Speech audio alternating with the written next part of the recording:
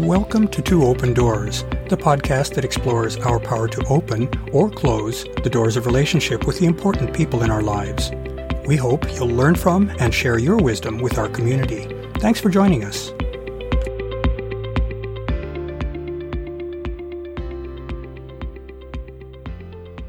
Relationships are a living, breathing thing. They usually grow from tentative initial flickerings of interest through a phase of growth or contraction, and, for those that take root, into a potentially long period of relative stability.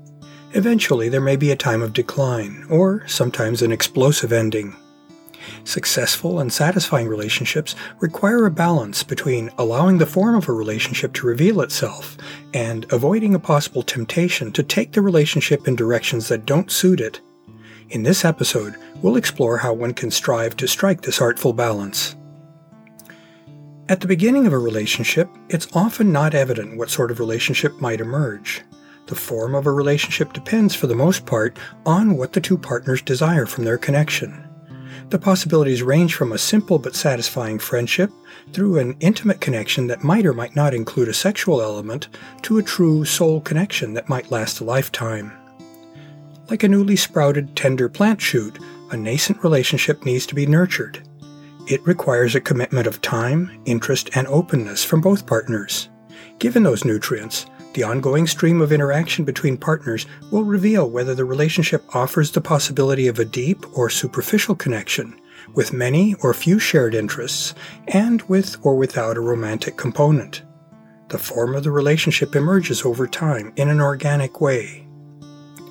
Allowing a relationship to unfold requires patience. If we're enjoying how things are playing out, there's a natural tendency to try to skip ahead to the end of the book. However, doing so can disrupt the process. Our partner may feel pressured, and trying to rush things can result in a failure to savor what's happening in each moment of connection. In addition, it takes time for two people to get to know each other. We're often guarded, due perhaps to past traumas, and it's a scary thing to allow oneself to become vulnerable enough to show what's at our core. If we fail to allow enough relaxed time for the shape of a relationship to reveal itself, we can inadvertently distort or derail the connection. During the early stages of a relationship, we're largely along for the ride. Our emotions can be turbulent, and we're susceptible to the confounding influence of new relationship energy, or NRE. We need to stay engaged and present in order to feed the process of coming together. That process offers much pleasure and much hope as to what the relationship might become. It makes sense to try to enjoy that process. After a while of engagement with a partner, it may start to become apparent to us what direction the relationship is taking. If that evolution aligns well with our hopes and expectations, we may feel delight, and we may vest ourselves even more in the relationship. However, if the path of the relationship seems to be deviating from our goals, or if it feels like it's falling short, our reaction may be quite different.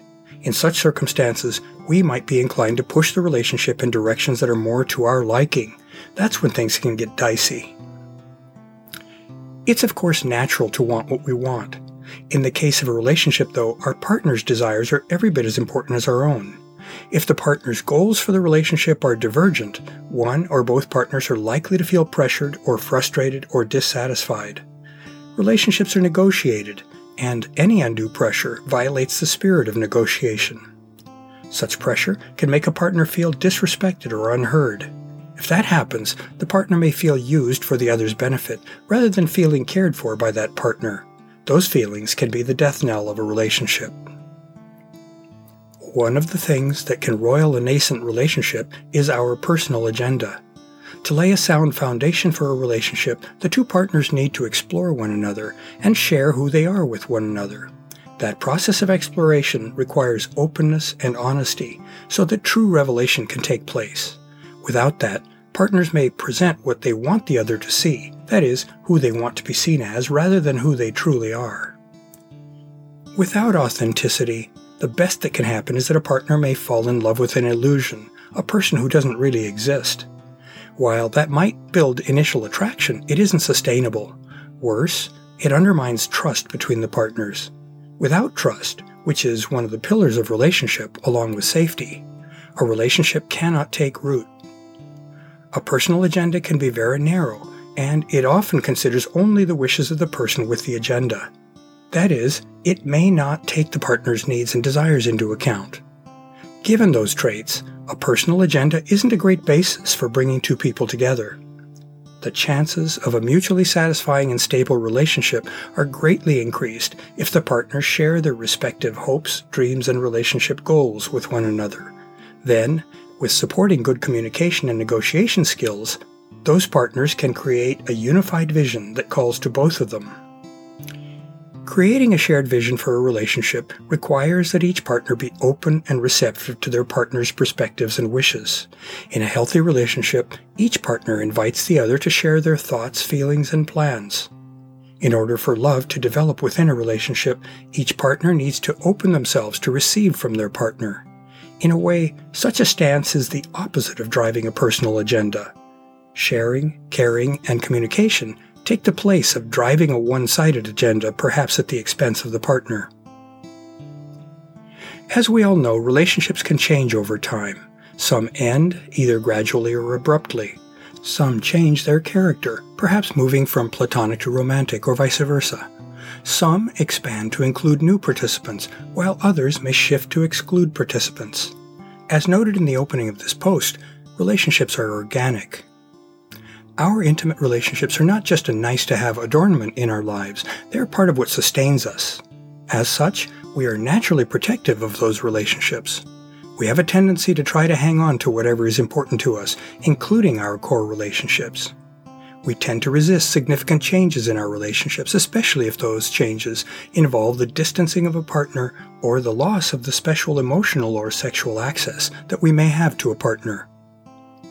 Monogamous, committed relationships, such as marriages, may aspire to stability across a lifetime, even though, of course, that may not be how things play out. Such relationships may not seem very fluid.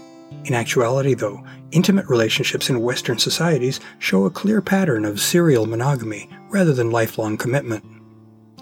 Polyamorous relationships seem to show even more fluidity than monogamous relationships, perhaps because most poly relationships aren't based on an upfront assumption of lifetime commitment and exclusivity.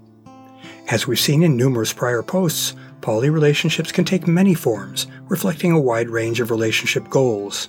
In a sense, poly relationships exist within a larger bounding box than do monogamous relationships. The inherent fluidity of polyamorous relationships is an ever-present challenge to poly practitioners. New partners can come and go, for oneself and for one's current partners.